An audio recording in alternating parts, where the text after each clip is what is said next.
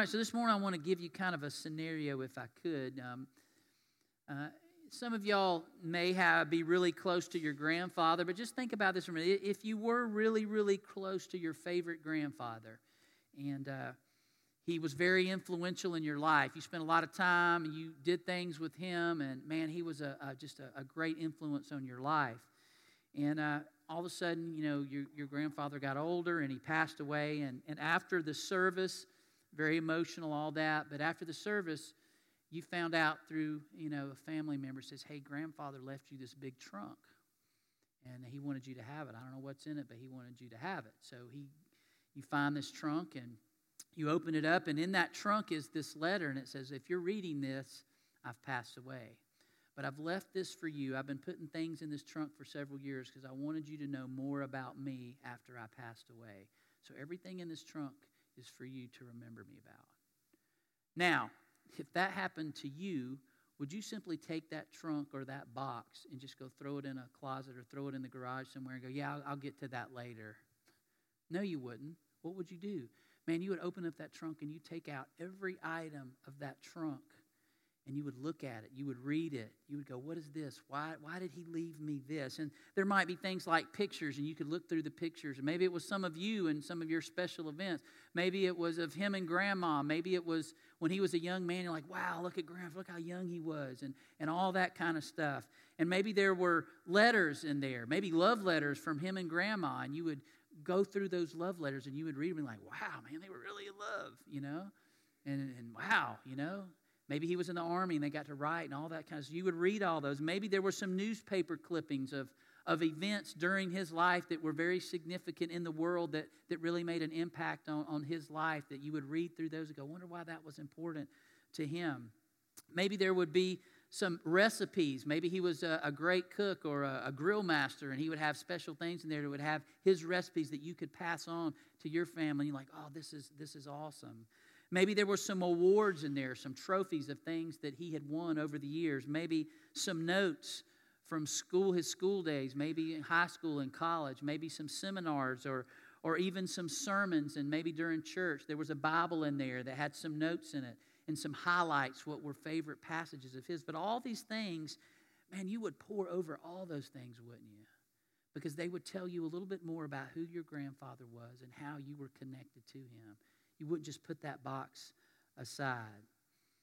It would be something that was a real treasure to you. And chances are you wouldn't just go through that box that one time, and then go throw it in the garage or in a box or in a storage shed or whatever. You would pull that out from time to time, depending on what is happening in your life. Like maybe a certain season of your life, you go back and go, hey, I remember grandfather had something about that. And you go and maybe read that. It's like, what did he do when he went through this? And you would go back to that box and maybe look at those pictures again, or read those letters again, or maybe get that recipe out and try it again. All of those things you would pour over. Now, I say all that to say this, y'all, that a few years ago, an illustration very similar to that really made me think about God's Word in a different light, because God has left us a box, a special gift, and it's called His Word. And it's got all kinds of things about Him in it that He wants us to know about Him personally, and all kinds of things about how He's worked through His other children in history, and He wants us to know about it. And most importantly, He wants to know how we can have a relationship with Him. So He's left us this. So when He's given it to us, for us to just kind of throw it aside and never pull it off the shelf, or I know it's in there somewhere, but I'll get to that later. Man, I wonder how God feels about that He's left us that gift. But that helped me see our relationship with God is so important to read His Word. And it's also for us to understand who He is, and also, again, understand how He's worked through people throughout history, and that's very important. Our brothers and sisters throughout history, God has worked through them because of His Word that we have to go back to and look at. But unfortunately, sometimes we view God's Word as a rule book, don't we? A lot of people see it that way. And yeah, there are rules in there are guidelines in there are commands in there, things we should and shouldn't do, but it's not just a rule book. And yes, people throughout history have used God's Word in a bad way to maybe manipulate or control people. And maybe some people have had a negative or even angry reaction to the Bible because of how they've been treated, or maybe somebody beat them over the head with this that didn't really practice this. But I'm very thankful today to say that this was introduced to me in a great way through the bride of Christ, the church.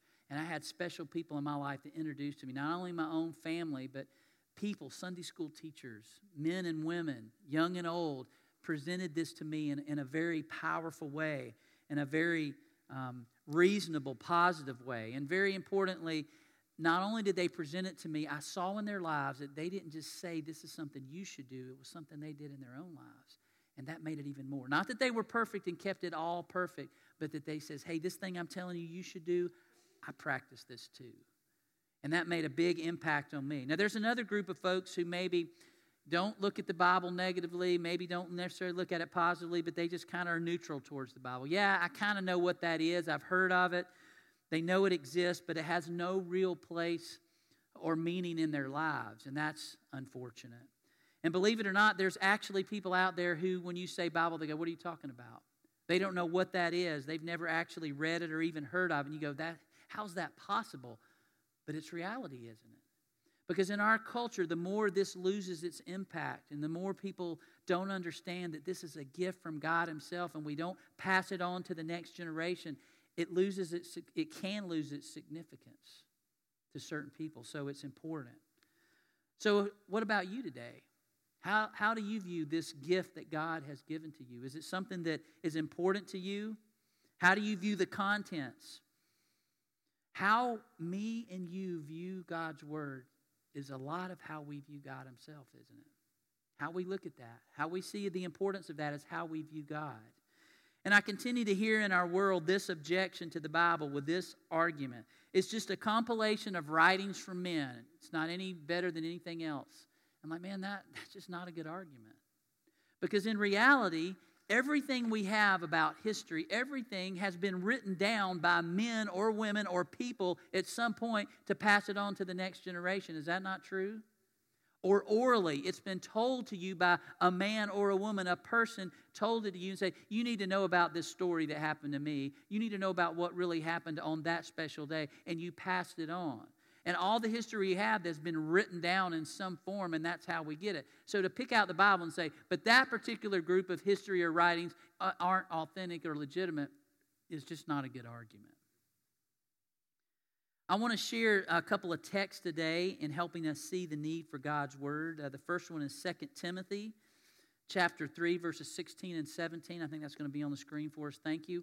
And Paul was writing to a young pastor named Timothy, who was a young man. And Timothy had been a traveling companion of Paul on missionary journeys, help plant churches. He was actually probably, we think, mostly in a place called Ephesus, where that letter that Paul wrote to the Ephesians, he wrote him there. But he was trying to encourage Timothy as a young pastor. And he says, all Scripture is God-breathed and is useful for teaching, rebuking, correcting, and training in righteousness, so that the servant of God may be thoroughly equipped for every good work. And when I thought about that good work thing, I said, wait a minute, that's another letter that Paul wrote to the Ephesians, and Timothy was the pastor there, and that says, we are God's workmanship, created in Christ Jesus to do good works, which God created in advance for us to do. That's our purpose. That's why we're here on this earth, to do these good works. And he's telling Timothy, hey, when people understand their identity and why they're here to do those good works,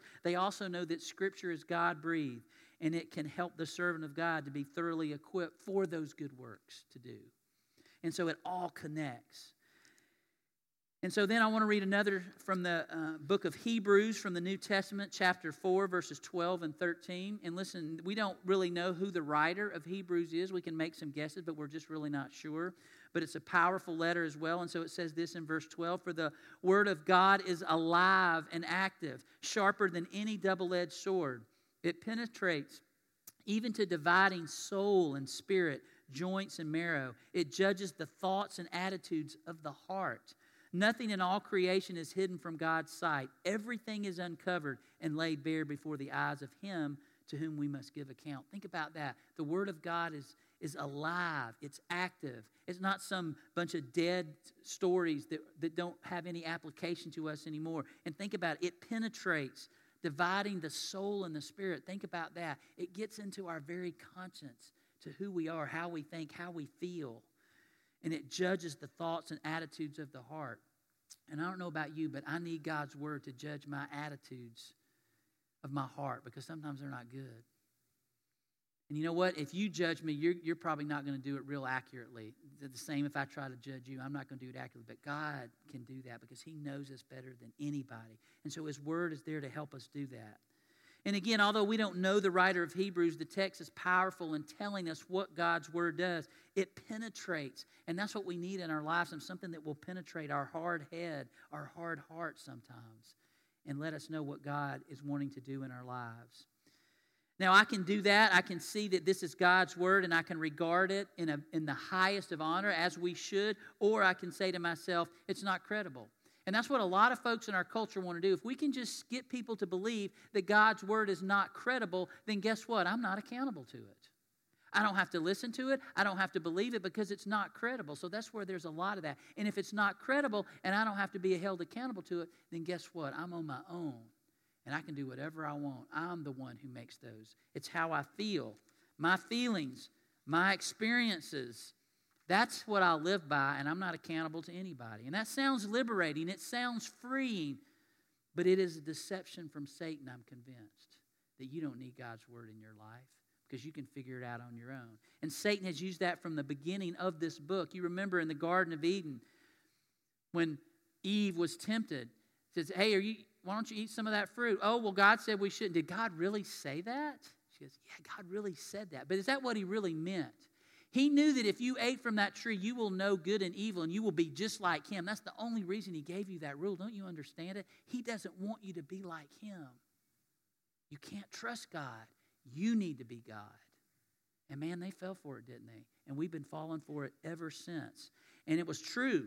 It was true what Satan was saying. It will open your eyes, but it was opening their eyes to something they weren't ready for, that they couldn't handle. Before this, they were walking with God, and they were naked, and they didn't think anything of it. Then all of a sudden, they were hiding and putting on clothes and hiding from God. God goes, what happened? Why are you hiding from me? You ate from the tree. You listened to the deception, didn't you? You didn't think you needed to obey those rules. Your eyes have been opened, and guess what it's done for you? Has it freed you? If they felt free, why were they hiding from God? If they felt free, why did they put clothes on? Because they weren't free. They fell for the deception. So I want us to share some things about the Bible today. Some of these will be basic for some of you. Maybe some of you it'll be some things you haven't heard before. But either way, I hope it encourages you and points you to our need for God's word in our lives. I preached a few weeks ago about we are not just to be admirers of Jesus. We're supposed to be followers of Jesus. And that means I do that in every aspect of my life. And without this, I'm not going to do a good job of that at all. I need God's word to help me being a follower of Jesus. So I want to just look some real basics this morning. In the Old Testament, which is the Old Covenant that came first, we have 39 books. And they're kind of laid out there. There's law books, the first part, and the Bible's not written the way we have it in the form we have it. It's not in chronological order, but you can see as you read it what the chronological order is. It's just not in the way we've compiled it. But you got the law books that tells us about the law. You've got the history books that tells us about the history of God working through the nation of Israel. Then you've got poetry books like Job and Psalms and Proverbs. You got major prophets and you got minor prophets. Now, major prophets doesn't mean they're more important.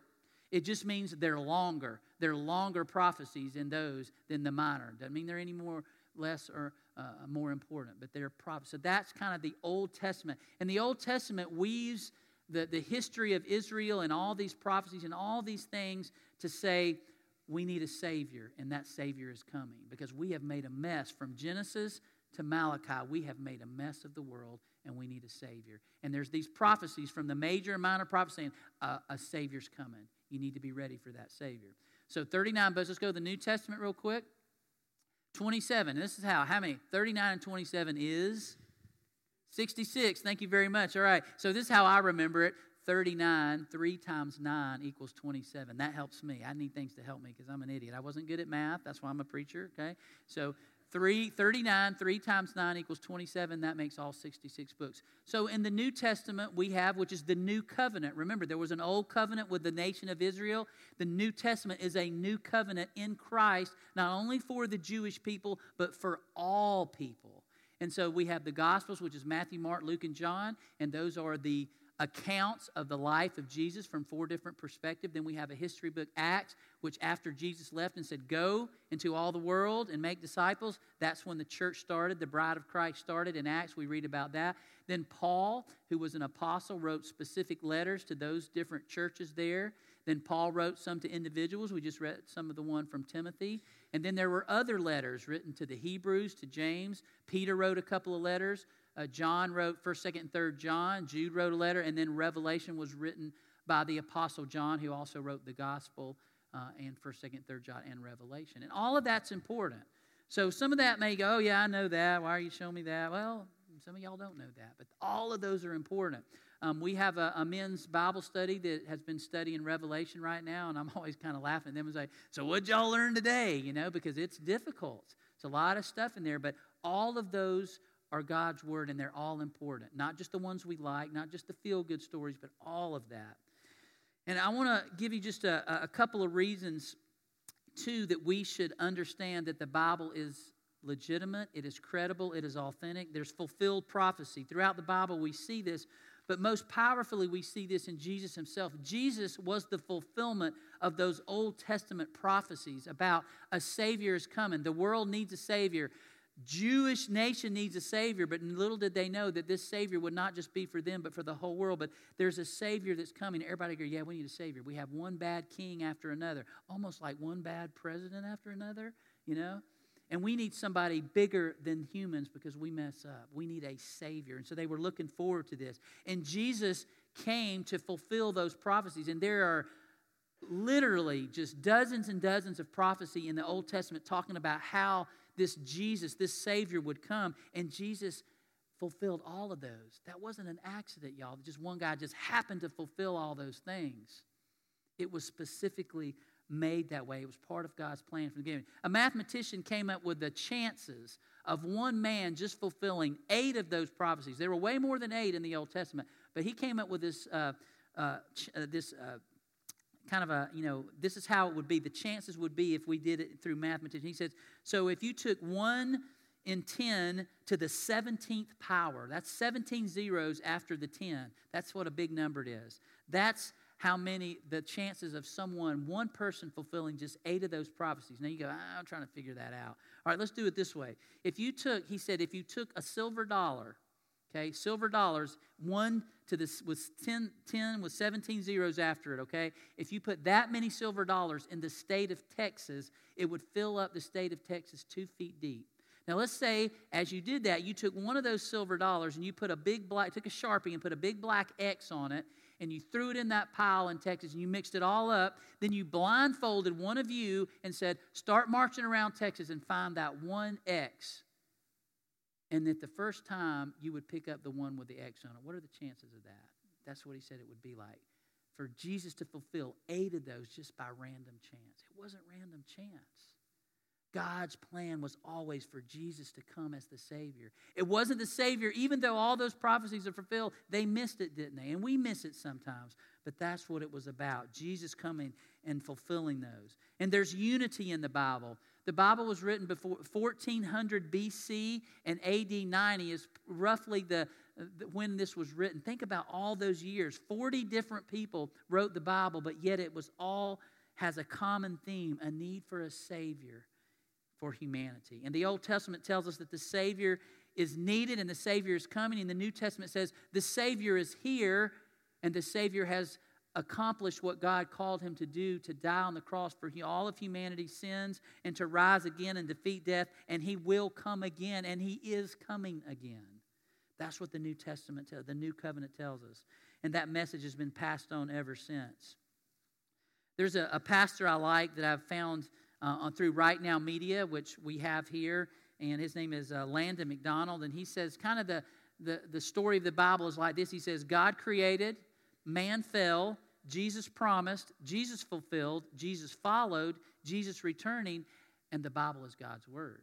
I'm going to say that again. I think this is great. God created, man fell, Jesus promised, Jesus fulfilled, Jesus followed, Jesus returning, and the Word of God. The Bible is the Word of God. So that's kind of it in a nutshell. And authenticity through archaeological discoveries have also shown us that, guess what? The Bible is authentic. It is true. You can believe it.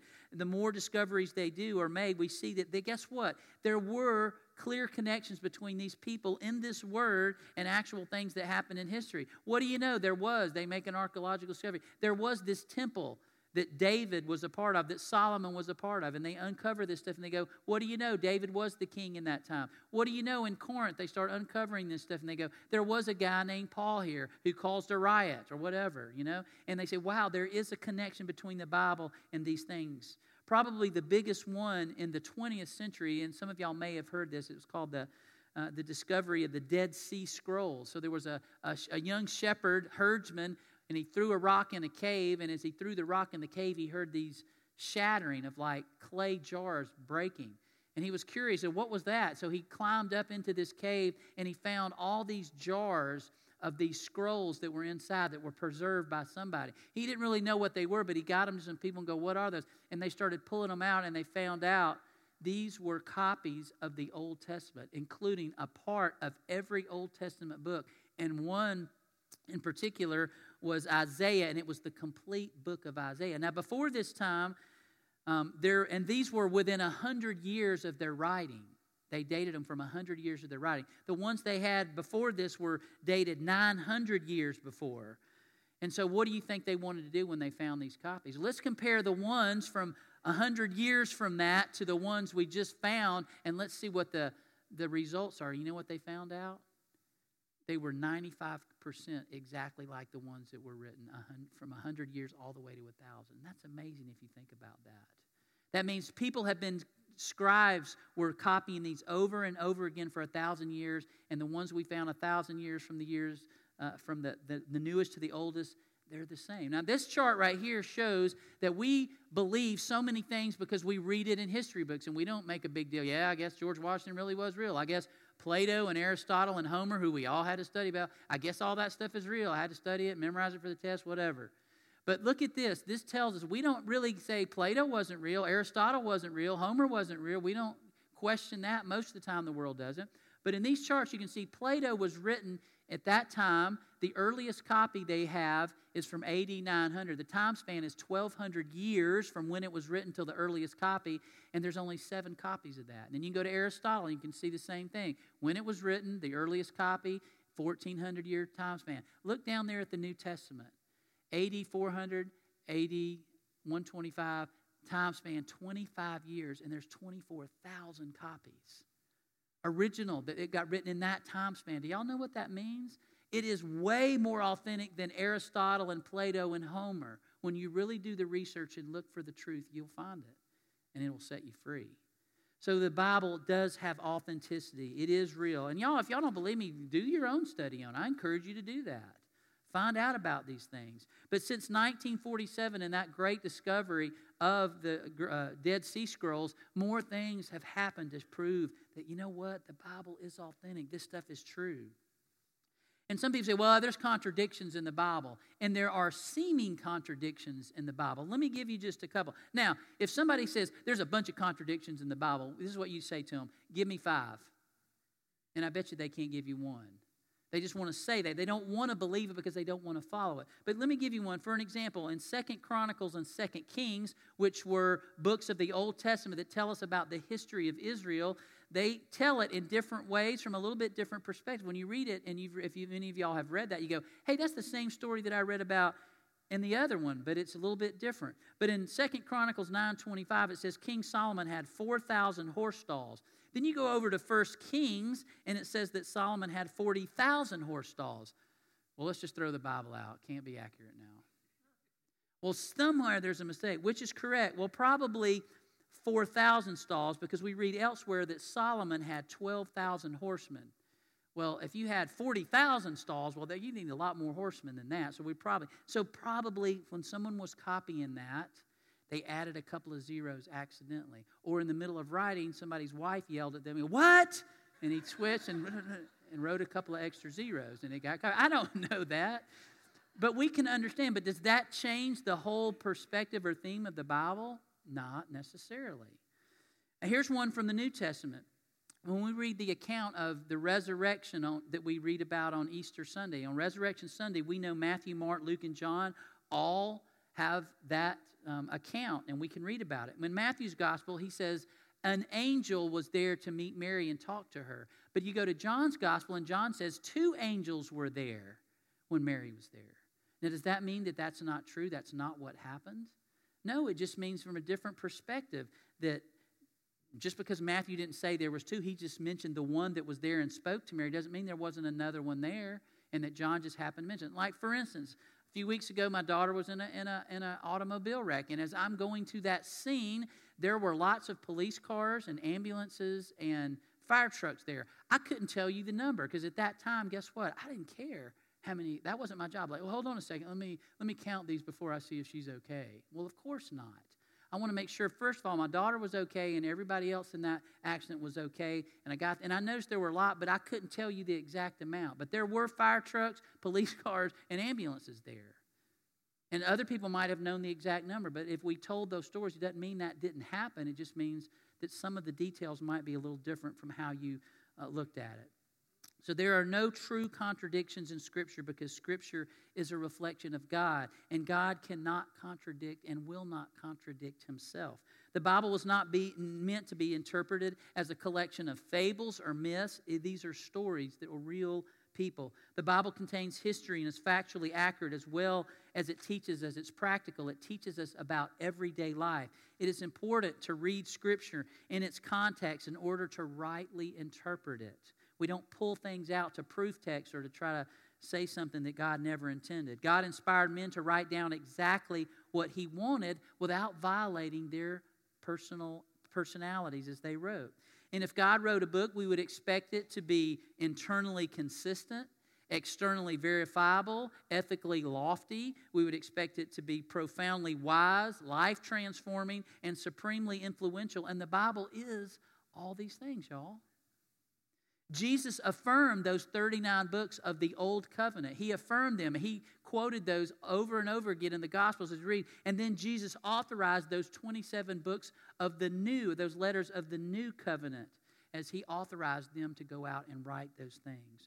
An apostle was personally authorized by Jesus as an eyewitness to the resurrection and able to perform miraculous signs. So all of those books in the New Covenant were written by, a lot of them by apostles, so we know. So let me just take one of those apostles, Peter. And Peter was one of Jesus' 12 disciples, very close to Jesus, and he wrote 1st and 2nd Peter, these letters. He didn't write a gospel, although we think Mark interviewed him exclusively to write the book of Mark. But let's look at 2 Peter chapter 1 and listen to what Peter says. He's nearing the end of his life.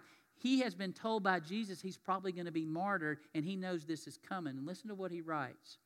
So I will always remind you of these things, even though you know them and are firmly established in the truth you now have. I think it is right to refresh your memory as long as I live in the tent of this body, because I know that I will soon put it aside, as our Lord Jesus Christ has made clear to me.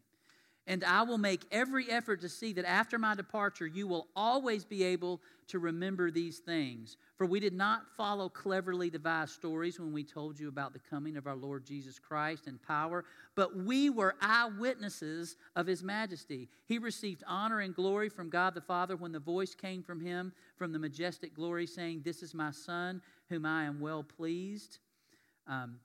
We ourselves heard this voice and came from heaven when we were with him on the sacred mountain. This is in the Gospels, the Transfiguration. He's referring back to that. We saw this ourselves, he says.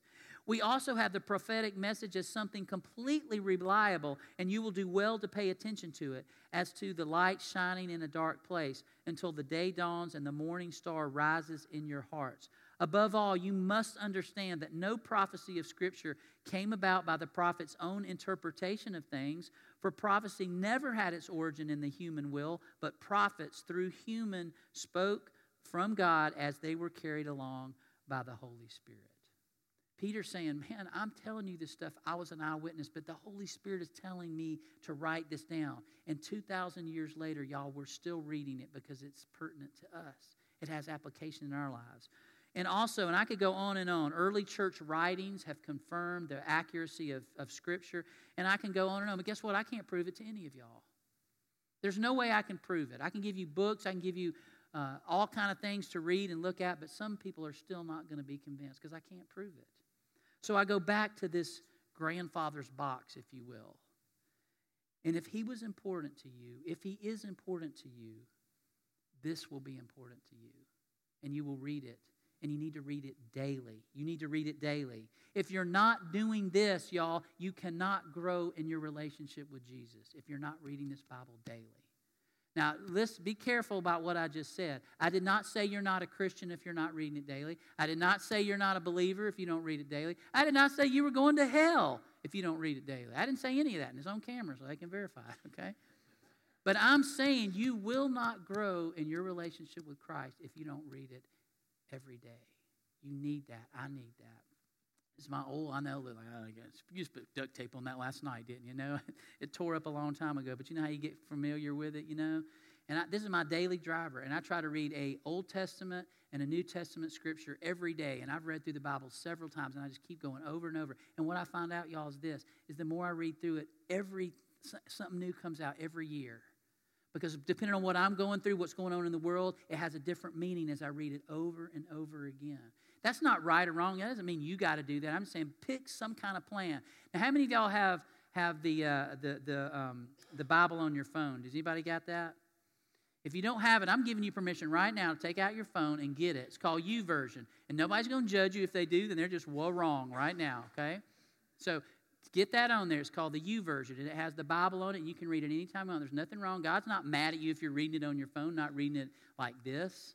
Because if you really want to be close, you need to read it in the original Greek, and that'll blow your mind. So anyway, or Hebrew. But anyway, have that. And we are so blessed in this culture, in this time, to have access to God's Word in so many different forms, aren't we? And we need to use it. We need to read it. God has given us an amazing gift. And again, He wants us to know Him better through reading this.